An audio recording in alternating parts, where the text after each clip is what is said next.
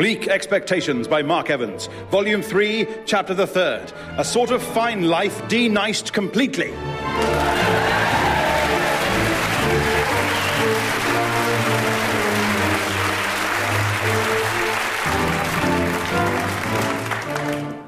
Hellfire, heaven flames, and a massive purgatory barbecue. My beloved daughter and grandson are late. And your son-in-law, sir? He can be as late as he likes, but the thought of my grandson's arrival makes me want to dance and skip like a little girl. Alas, I do not have the energy of a little girl. Yet you do have the pigtails and pretty dress, sir.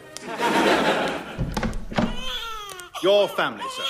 Forgive our lateness, Father. Lovely dress, by the way. And the pigtails are most distinctive, though they are more usually worn on the head. Damn it. If pigs wear them on the bottom, so shall I. Why are you late? We let the child practice his crawling all the way here. Well, the London streets are covered in horse droppings, spilled gin and cockney vomit. As are his hands now. We shall soothe him with his new Jack in the box. All right, geezer, I'm Jack. It's a small working-class man in a box. We have trained him to calm the boy by feeding him baby brandy. An infant pipe. And an opium rusk. See, he is happy now. Look at his tiny dilated pupils. Sweet. Now, let us continue my story. Last time, you heard how my evil, undead ex-guardian, Mr. Benevolent, nearly conned me with a series of fake hauntings.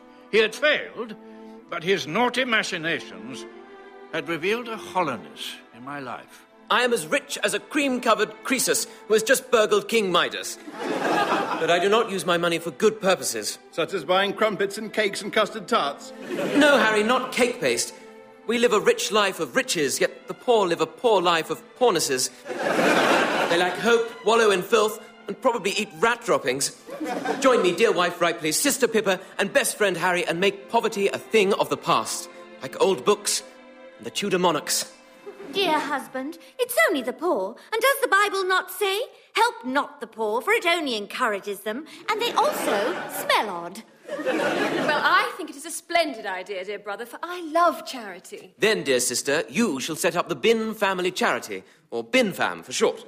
Oh, joy! The moral afterglow and ethical smugness I shall experience. Harry, what do you think? I think a dog in a frock is less likely to gain admission to a theatre than a chicken in a dinner jacket. And about defeating poverty? Oh, is that what you were talking about? Sorry, I thought you were ranting about omelettes again. Oh, no, the sewage wave warning. And this one will be bad, for the curry clipper docked from India last night. These days, we have Sir Christopher Bagatell's marvellous sewer system, which is cleansed nightly by firing a massive steel ball through the tunnels. Back then, however, huge waves of sewage often swept through London, swamping the impoverished East End in ghastliness. Oh, looks, it is a massive metaphor for what life is like for us. As the effluent swept through that day, I was struck by an idea, as well as several unsavoury lumps of yuck. If I could stop these sewage waves, the poor would benefit greatly. Harry Biscuit, as my best friend and... What are you doing? I'm trying to dress this chicken in a dinner jacket to prove my theatre theory. Well, would you also undertake the saving of London from sewage? Gladly. No. Say, one for the stalls, please. My crusade had begun. Next, I wrote to the manager of my bin factory in the north, instructing him to ensure the conditions there were the best of any industrial hellhole in the country. And Pippa drew up her plans for Bin Fam. I have commissioned an enormous statue of myself helping the poor. But that will not feed them. It will if it is made of bacon. Is it to be made of bacon? No. But round the bottom, carved in marble, will be our motto, making the poor poor, poor no more. Charity is against God's will. For does the Bible not say, stuff the poor, they only have themselves to blame? You hopeless, flint-hearted gorgon! At least I'm not a woolly-minded, self-righteous cow. Come, that is enough girlish banter. Harry, how are your anti-sewage plans? I have 3 plans, Pip-Bin. The first is very simple. I shall raise every building in London by 7¼ feet so the sewage can wash beneath. How? Some sort of massive lever. And your second plan? My second plan is swans. How would that work? They could do swan stuff. Swanny things. And your third plan? Have I already said swans? My heart grew heavy and squidged my liver as I realized that for all his devoted enthusiasm, Harry's plans were inherently a bit twitty. Harry, is this project beyond your capabilities? No, Pip-Bin. I could do it standing on my head. Watch. Oh, turns out I can't. Dear friend, perhaps your talents could be used in other ways, such as sitting down quietly, on your own, in a locked room, not designing sewage systems. Are you asking me to resign? Maybe a bit. Well, I won't. Then reluctantly, old friend, I must fire you. Ah! I have been fired! It's like the overpants fiasco all over again. The next day, I advertised for a new engineer in the Effluent Gazette. Applicants were instantly forthcoming. Get that, will you, Harry? Are you sure that's not beyond my capabilities? Ow, my finger! Oh, hello, man in an ill-fitting wig. Who are you? Hello. I've come from Bristol to apply for the job of Chief Sewage Engineer. I am Mr. Watt. Inventor of the steam engine? I hadn't finished. Mr. Watt Trevethick Stevenson Brunel Telford. Any relation to those famous engineers? Yes. What engineerifications have you accomplished? I built the Clifton Dispensing Bridge. Britain's first combined bridge and pharmacists? And I was the first to place a colander on top of a locomotive to steam vegetables en route. Plus, I invented the first manual gearbox for robot cows and the wind-powered kite. Yes, the old rain-powered ones were rubbish. Sir, you are hired. Result!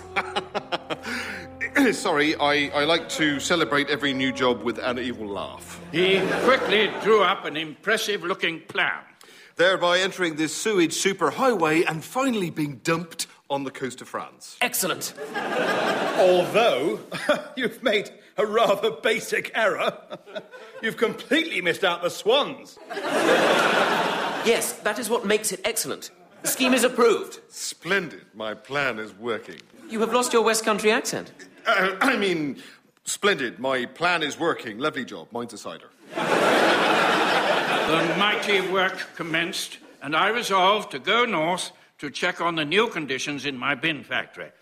Alas, as I set off, I was reminded of the urgency of destroying poverty when I saw the wretched form of a young street sweeper, and my heart filled with pity. Oh, the wheel is slowing. It turns less quickly.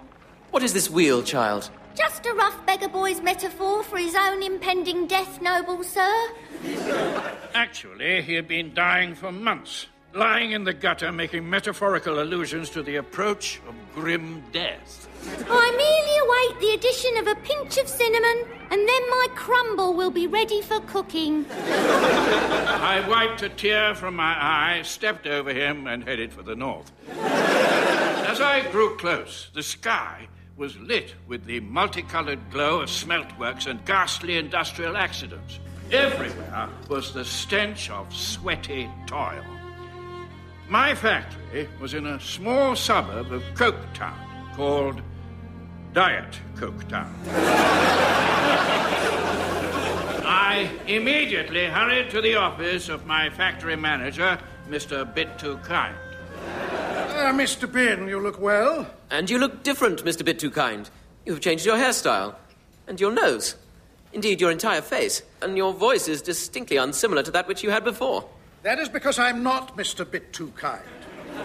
He resigned, and after the funeral, I took his place. My name is Whack Wallop, Grinder Whack Wallop. No!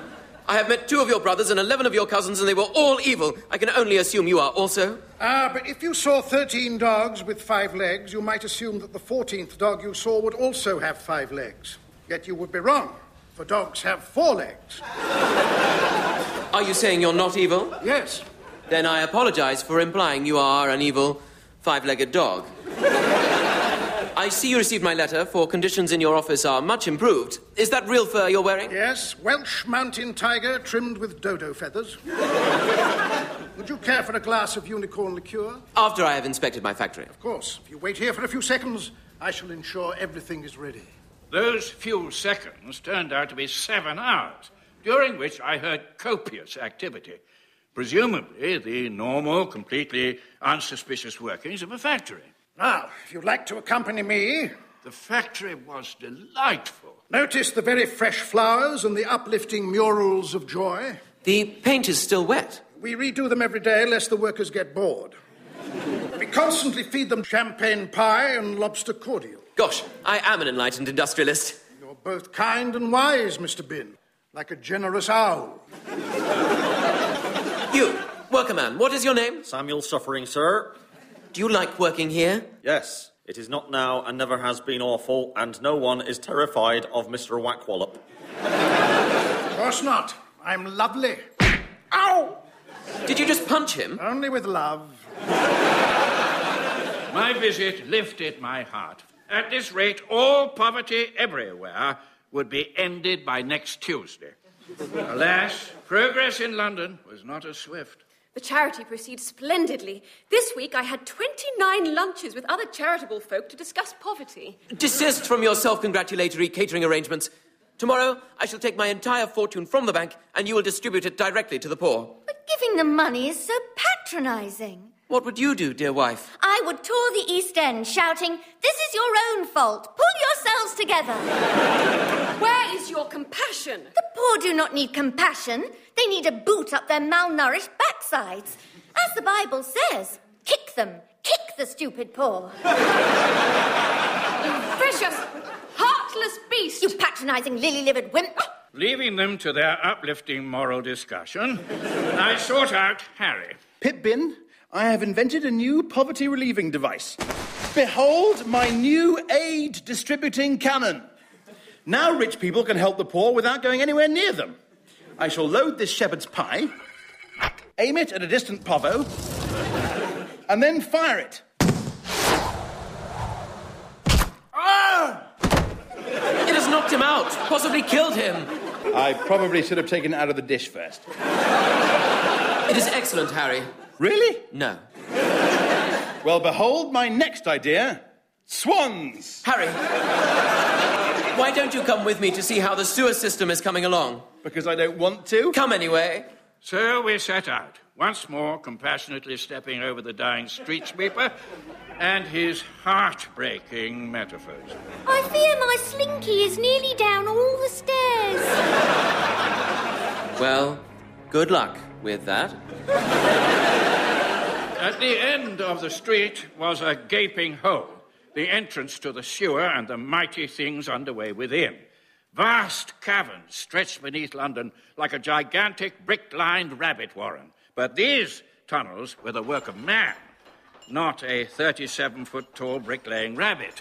Mr. Bin, the game progresses well. Game progresses well. Cloudsman Dam is in place and the Hunterman grouting is nearly finished. No, Cloudsman Dam and Hunterman grouting, no swans. No. Oh, shut your face, you swan-obsessed simpleton. I mean, oh, hush up, cider, Gertlash. My sewage system was going to be a triumph, and my spirits soared further when on the way home I encountered Pippa distributing my money. Hello, scabby old man. How are you? Oh, I have this dreadful cough. I haven't eaten it in 3 years. You suffer from both consumption and lack of consumption.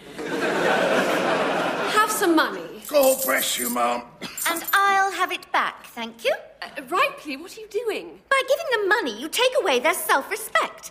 And I shall take your chair as well, rancid poor person. Why? Does not the hymn say, stand up for Jesus? You are being ridiculous, Ripley. Then you call God ridiculous. What does the Bible not say? He or she or it who calleth another man or woman or thing ridiculous, calleth the Lord himselfeth ridiculous, particularly Pippa. Where does it say that? The Book of Badgers. Do I get to keep the money or not? Incoming! Ah! Well, it is a moot point, as Harry has killed the poor man with his aid cannon. While Harry's misguided, yet oddly incredibly well-aimed efforts caused our best friendship to wane somewhat, my best friendship with Mr. Watt Trevithick Stevenson Brunel Telford waxed faster than a hyperactive French polisher. At the end of the day, we would often share a glass of whiskey and a cigar. On second thoughts, perhaps we could have a glass of whiskey and a cigar each.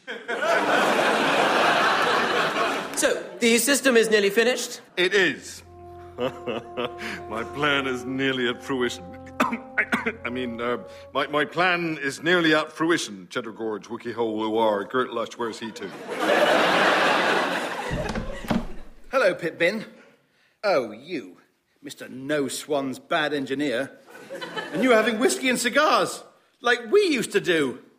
Oh, you prefer him now. Did you want something, Harry? You've got a letter. Dear Mr. Bin, you were fooled by Mr. Wackwallop. Come to the factory again, stay a while, and you will see the truth. Yours, Jeremiah P., exploited person. No, I must go at once. The Wackwallop will surely recognize me. You could go in disguise. Don't be ridiculous, Harry. What if you went in disguise? Excellent idea. Oh, referee! Though I myself have never been fooled by a disguise, lesser people often are. Incidentally, dear engineer, your hair seems to have slipped down over your face. The recent hard work has loosened my scalp. A perfectly plausible explanation. I hurried north, passing the street sweeper. Oh, the lasagna is nearly defrosted. And on the way, disguised myself brilliantly with a false beard, a false leg, a false arm, a false head, and a second-hand Geordie accent I bought from a used dialect shop. With trepidation, I approached Foreman Wackwallop. Can I help you, strange, three-legged, three-armed, two-headed, one-bearded man? Reet, I'm looking for a job. The factory was utterly changed. Everything was cruel and hard, and the pace of work relentless. Too slow. Release the dogs. He pulled a lever, and 7 dead dogs fell from the ceiling onto an exhausted... Right, take his place. What do I do? Stand there and wait to die. And while you do, make bins. Workers operated the binning jennies, while behind them, huge steam-powered graters swung back and forth, chafing them like human cheddar. It did not seem quite the workers' paradise I had intended. Bin production is down, so today is Starving Leopard Tuesday. I decided I had to reveal my true identity. Workers, listen to me. Your torments are at an end, for I am Pip Bin, owner of this factory. Also, the leopard finally appears to be full. You don't look like Pip Bin. Let me remove my false accoutrements. Oh, hello, Mr. Bin. The time for inhumanity is gone. Hey! I pledge an end to poverty, misery, and pain. Hey! What about the leopard? I promise no more leopardy jeopardy. Hey! Now go forth and live your lives in peace, tolerance, and forgivenessness. Hey! Right, let's go and kill Wackwallop. I followed them to Wackwallop's office, where they were preparing to tear him limb from limb. I may die, Bin, but my work is done. For I forged that letter to lure you away from London, and now Mr. Benevolent's scheme is like a bottle with no cork. That is to say, unstoppable. Your new sewer system is... 1, 2, 3, pull! No, wait! It was too late. Before he could tell me, the workers pulled him apart like a gory Christmas cracker. Oh, I only got the small bit.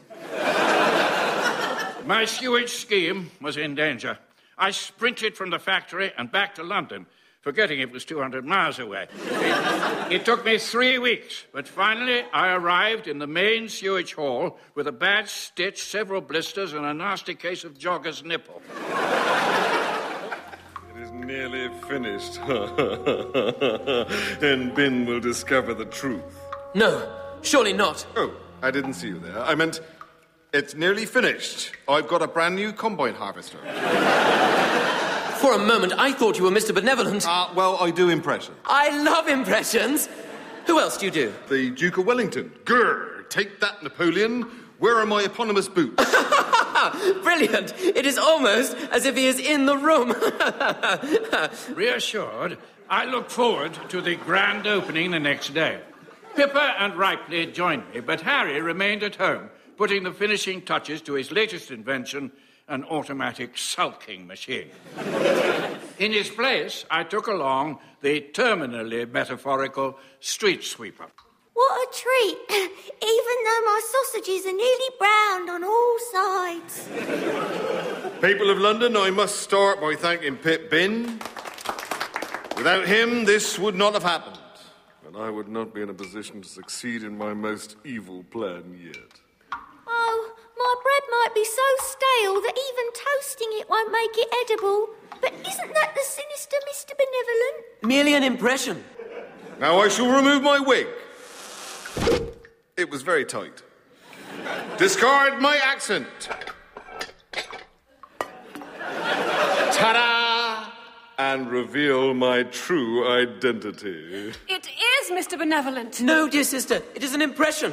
Oh, she's right, Bin, for I am he. And you have just naively funded my evil scheme in the name of good.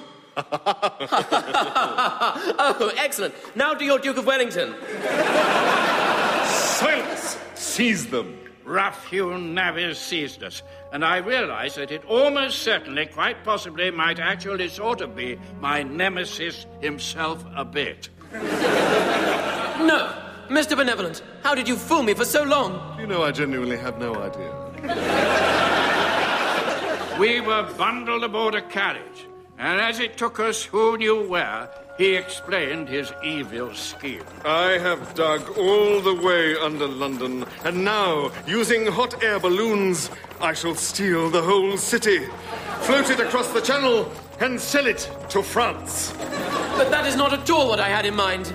The carriage halted on Hampstead Heath, and we saw hot air balloons floating all across London, tethered to church spires, lampposts, and heavy docks.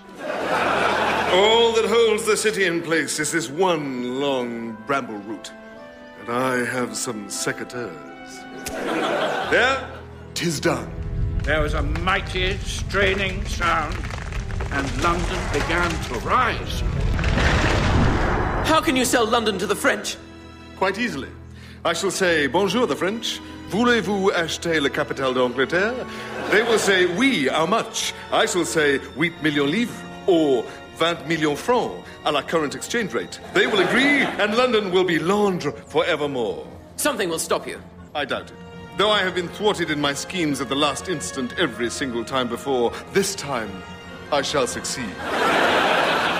No, you won't! Harry Biscuit! I'm still feeling pretty optimistic. Then prepare to be unpretty optimisticated. For behold, my aid cannon, which I shall use to shoot down your balloons. Using what as ammunition? Swans! And Pip Bin's entire fortune, which he left in the house for charitable uses. I've changed all £3 million into coins. The man behind me in the bank queue was furious. Ready, aim, fire! He began with a volley of swans, which achieved little by giving them a head start for their winter migration. But then he reloaded with coins, and they tore into the balloons, bursting them one by one, until there was but a single balloon left. And the last one? Oh, no! Oh, out of coins! Oh, if only I'd checked down the back of the sofa before I left. Harry had failed. Slowly, the solitary remaining balloon tugged London towards its ghastly Gallic fate. But then... Oh, noble sir, my microwave wave might be about to go ping. I can't let him nick London. Fire me at the balloon. The brave street sweeper climbed into the cannon and Harry fired one last time. Here we go! Yes! It has worked. And what is more, in destroying the balloons, my money has finally been scattered across London and distributed to the poor. Foiled again. But at what cost to you, Bin? The poor now have all your money, which in turn makes you poor. I shall enjoy seeing you in covetous misery. I go now, but I will return.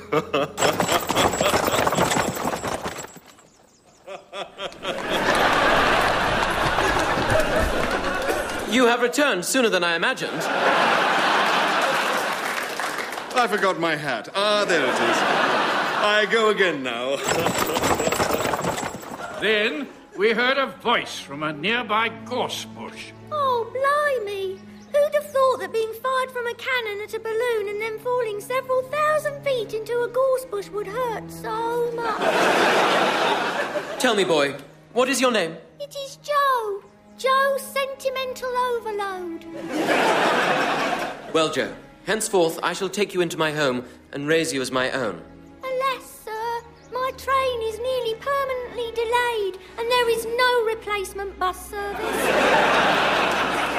The man reading the dictionary out loud is as far as zygomorphic, and the learner driver has successfully performed an emergency stop.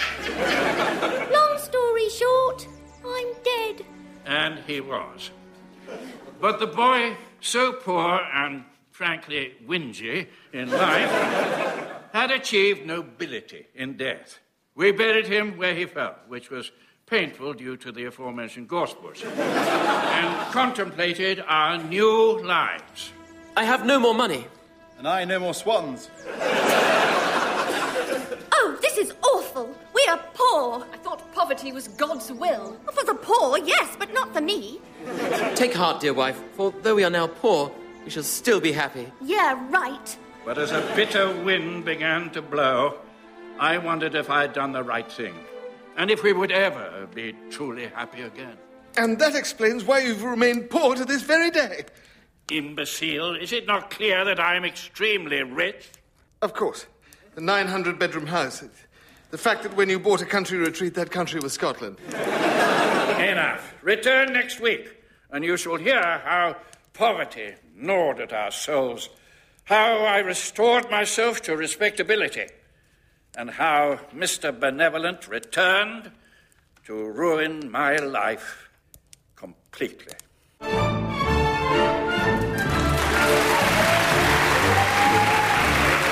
Bleak Expectations was written by Mark Evans and starred Richard Johnson as Philip Bin, Tom Allen as young Pip, Anthony Head as Mr. Gently Benevolent, James Barkman as Harry Biscuit, Geoffrey Whitehead as Grinder Wackwallop, Sarah Hadland as Ripley and Lily, Susie Kane as Pippa, and Mark Evans as sundry exploited factory workers. The producer was Gareth Edwards.